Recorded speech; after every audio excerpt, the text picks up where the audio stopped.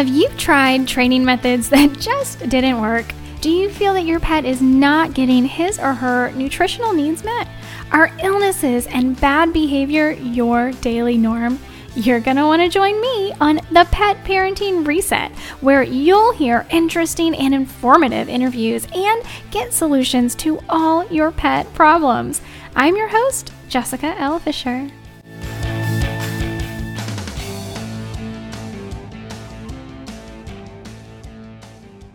Well, hello there, you wonderful pet parent. Welcome to the Pet Parenting Reset with me. My name is Jessica.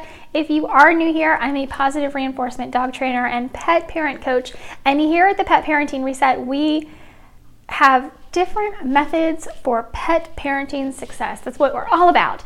I'm so excited for you to join me on today's podcast because I'm talking about something very, very close to my heart. We're talking about my cat Riley. So I'm going to give you a little bit of background about Riley, and then we're going to talk about a surgery that he had to have.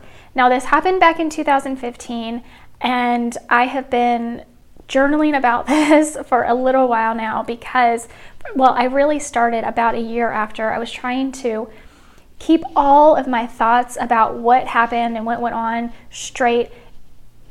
Believe me, you do not want to miss this episode. And this is probably going to be like a series, but I'll break them up.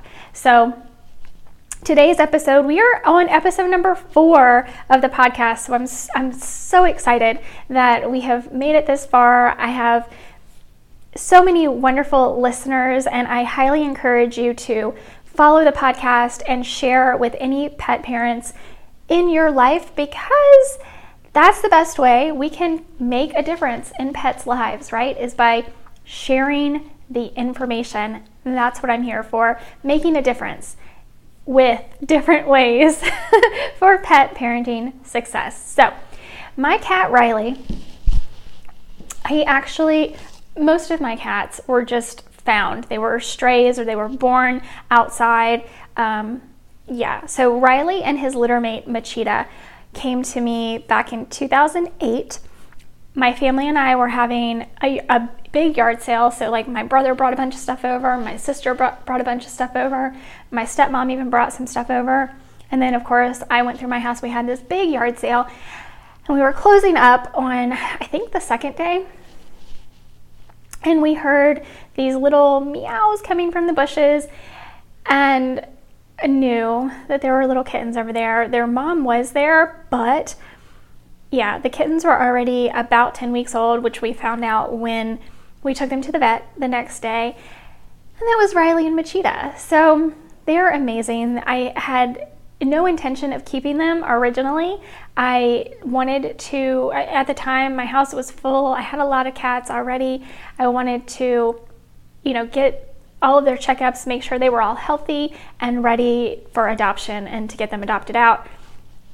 I actually did get them adopted out at one point and it didn't work out, so they came back to me. And they've been with me ever since, and honestly, it was just meant to be.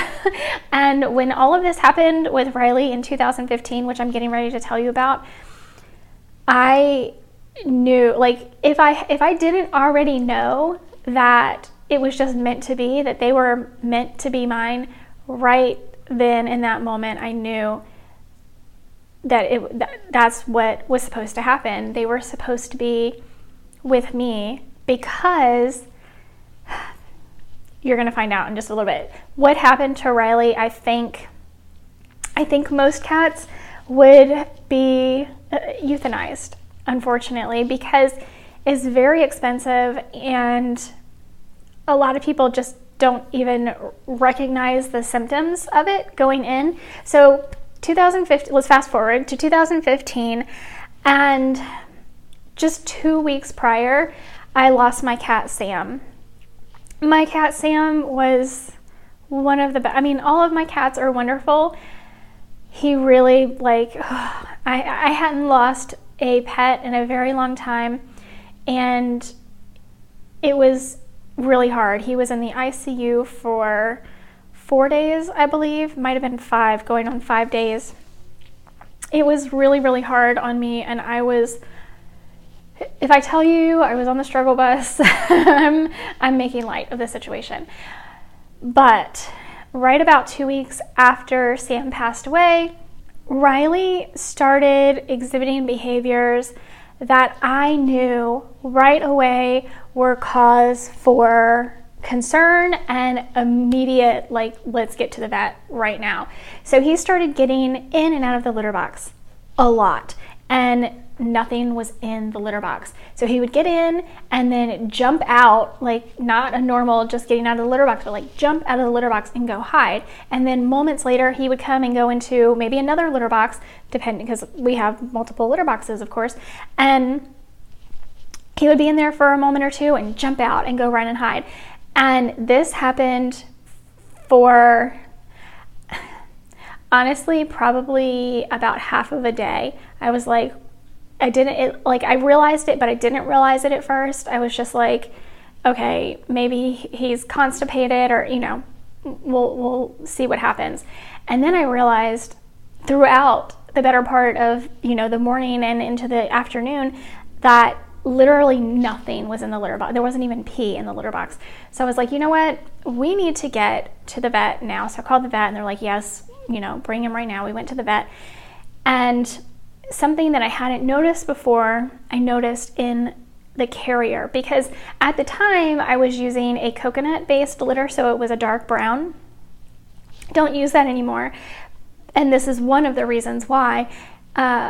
It was a dark brown, so I didn't notice that there was blood in Riley's urine. So when we got to the vet and I got him out of the carrier, the blanket that was in the bottom of the carrier it was like a little bit of pink right, you know, where he was. So I knew right then, I was like, even before the vet came in, I was like, oh no, this is really, really bad. So the vet checked him out. His bladder was full, and he said, you know, we're going to go ahead and empty his, like with a needle, they emptied his bladder so that he would be a little bit more comfortable. But he needed to be unblocked, and they couldn't do it at the vet's office because he would need to stay overnight. And so I had to take him to an emergency medical hospital, which I did. And at the time, like, it was a whirlwind. And I don't know if you've ever been in a situation like this. It doesn't have to necessarily be this situation. But what happened is crystals were forming in his urine, and the crystals were large enough that they actually blocked the urethra, so he couldn't he couldn't pee. Like, nothing could get by. So it was a whirlwind, let me tell you. So we took him to the emergency medical hospital, the veterinary hospital, and we were there for hours before he even got seen. They prepped him for surgery, and he had to stay overnight. So they had to make sure once he was unblocked, which was a surgery they had to perform, once he was unblocked, once they removed the crystals from the urethra, that he could urinate on his own, which is why he had to stay. They wanted him to stay 24 hours to make sure that he could urinate on his own. The setting, though, in that emergency veterinary clinic, and it's not something you think of, but I went back there to see him after he recovered from after he woke up from the surgery and the anesthesia wore off, and he was terrified because it was just a big room full of metal cages, and there were dogs barking and cats meowing, and a lot of the cats were hiding. He was not happy, obviously. And so he ended up, their protocol is for him to stay 24 hours.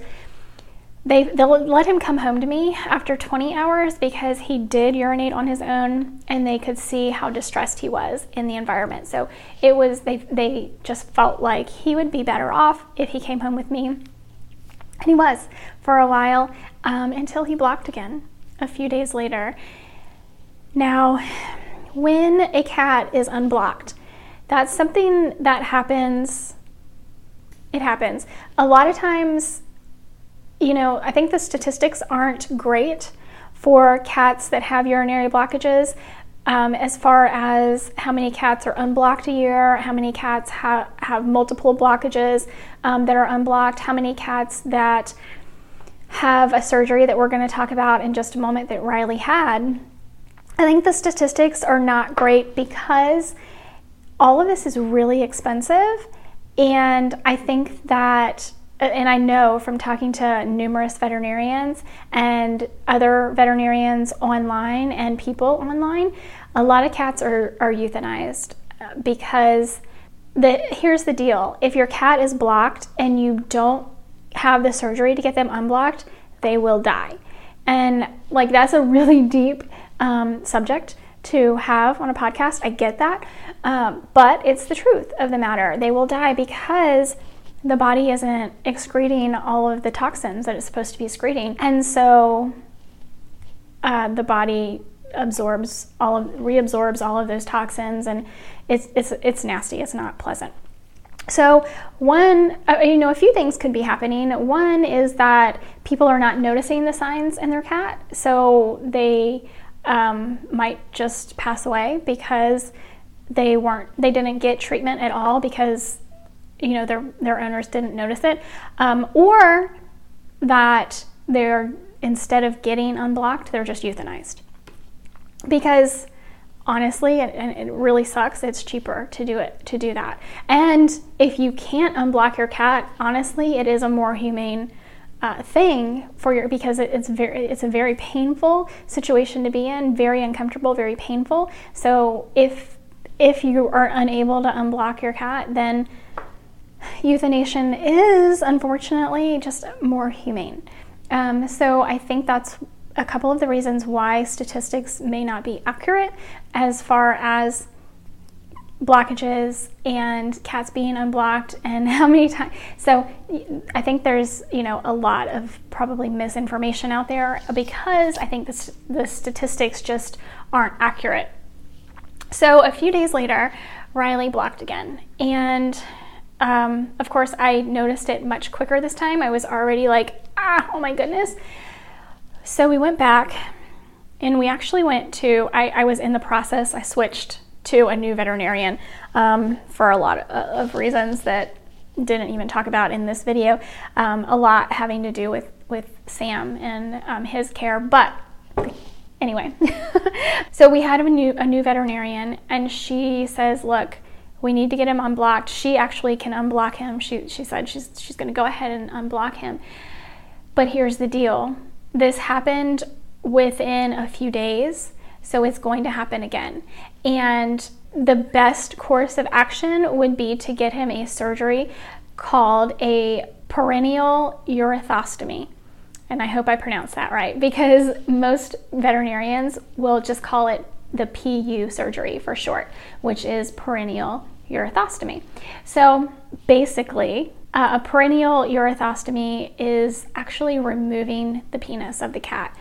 And that way, the urethra, if I can say that, urethra widens actually a little bit. They actually, during the procedure, widen the urethra just a tiny bit, and then it can evacuate without having to go through the much smaller area, which would be through the penis. So I opted to have, it was a really, really difficult decision, not because I didn't want to do it, but because financially it was very difficult. I had just gone through Sam being in the ICU for like 4 days after a long, we were at the vet with Sam a lot. He was not doing well. He had cancer, and he was on a lot of medications. So there was a lot of money spent just 2 weeks, almost 3 weeks now prior with Sam.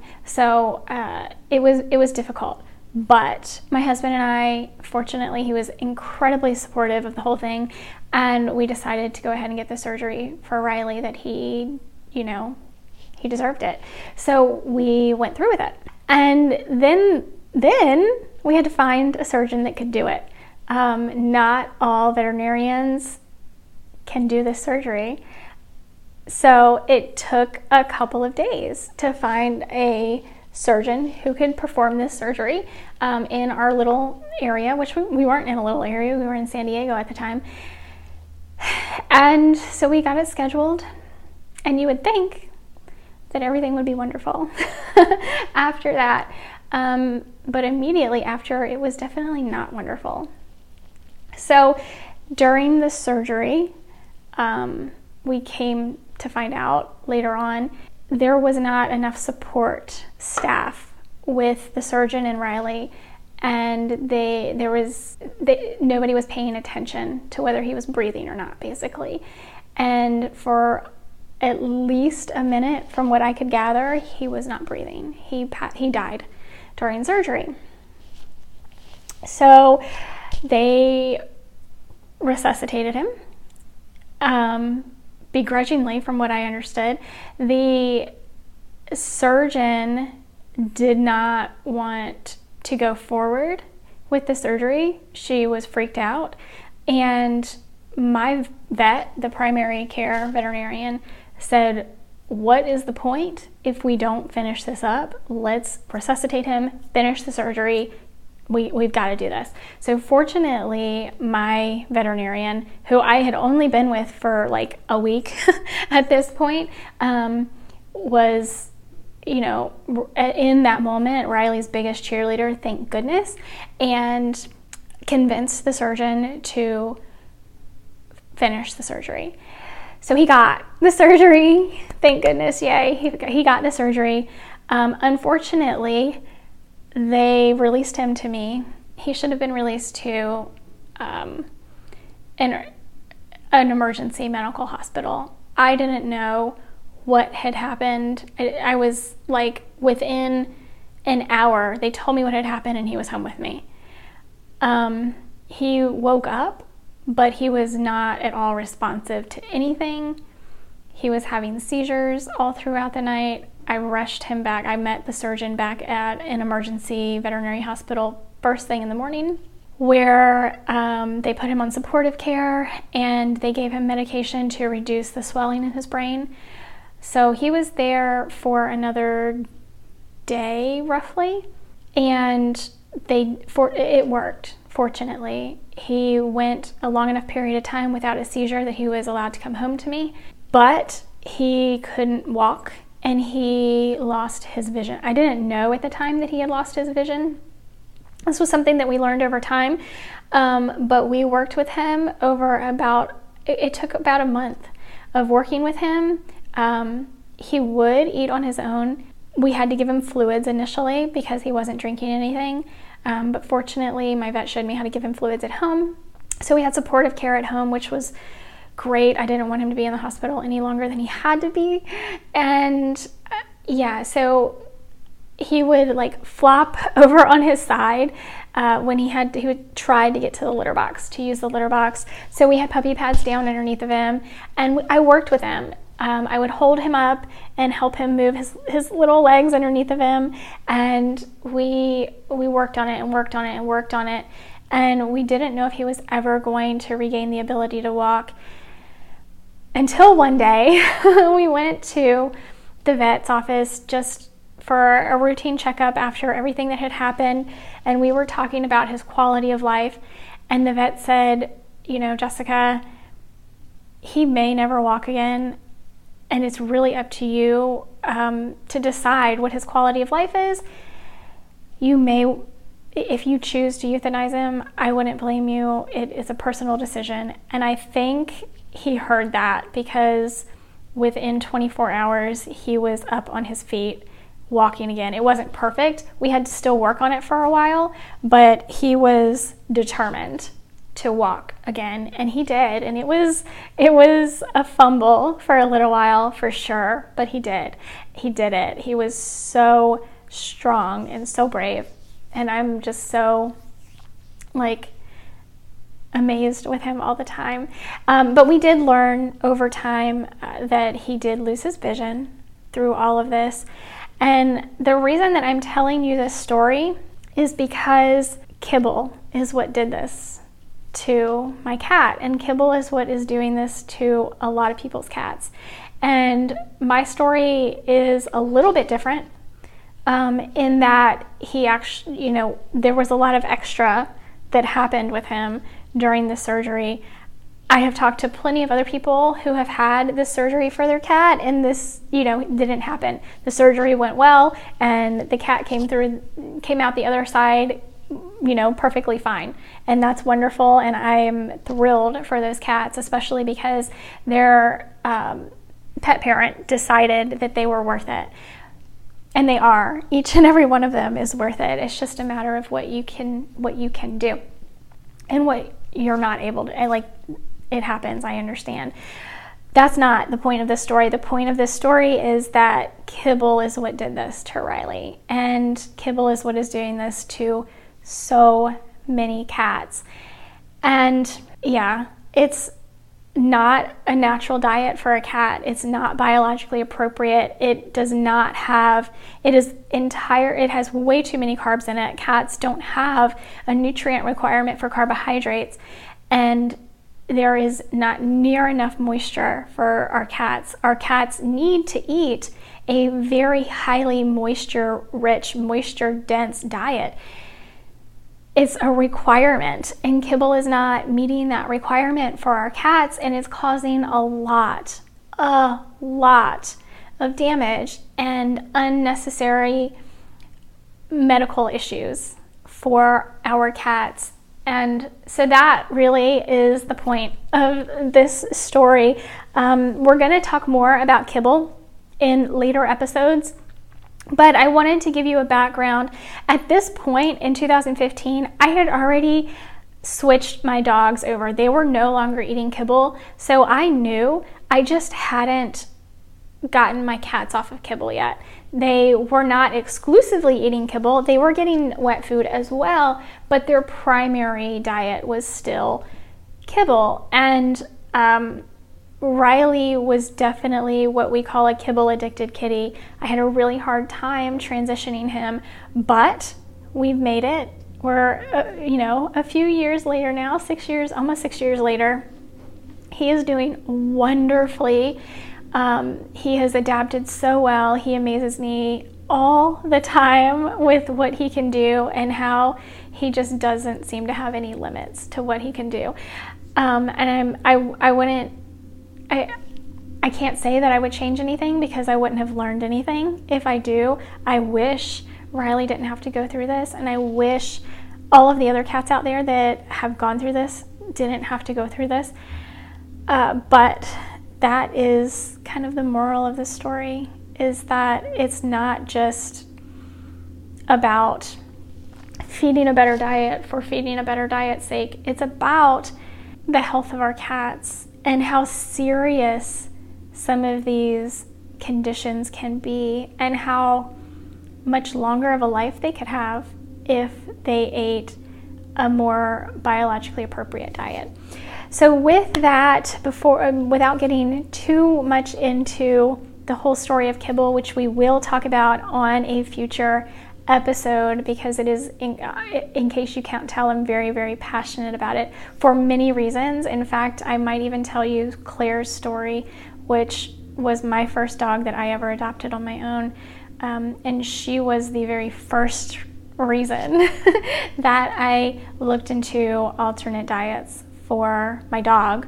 It just took me a long time to get to my cats, unfortunately, and I think that's how it is. I hear that story so many times with so many pet parents. They completely change their dog's diet and routine, and their dog is so much healthier, and they research all the supplements, and their dog is eating better than anyone else in the house, and then something happens later on and that light bulb goes off. It says, I should be doing this for my cat too. I don't know exactly what it is that causes all of us to go through this same path, but that's what's happening, and that is definitely what happened with me too. So stick around. If you're not already, make sure you are following the podcast, whichever platform you choose to listen on. Make sure you hit that follow button. I know on Spotify there's also a bell, so that once you hit the follow button, there's like a little bell next to it, and if you click that bell, it will let you know, like Spotify will let you know when a new episode comes out. So I hope you follow. There's going to be so much more wonderful information, so many more great stories as well. And hit the bell so that whichever podcast network you prefer to listen to, make sure they're notifying you every time a new podcast comes up. Also, if you prefer, you can also watch the podcast on YouTube and Rumble. Just search the Pet Parenting Reset. Of course, you can also find it on my website, jessicalfisher.com. Thank you so much for being here with me today. I do also want to remind you to join the family. Now, if this is the first podcast you're listening to, it's not a reminder. It's the very first time you're hearing about it, but join the family over on Patreon. There's so much wonderful content going up on Patreon and exclusive content that I'm not posting anywhere else. It is a family over there. It is a safe space. We talk about all sorts of things, mostly about pets, but sometimes I post about other things too because we're all human after all. So we are multifaceted. I can't wait to see you and welcome you into the family over on Patreon. Thank you so much for being here. Until the next episode, give your dogs and cats some hugs and kisses. Be well, and I'll see you next time.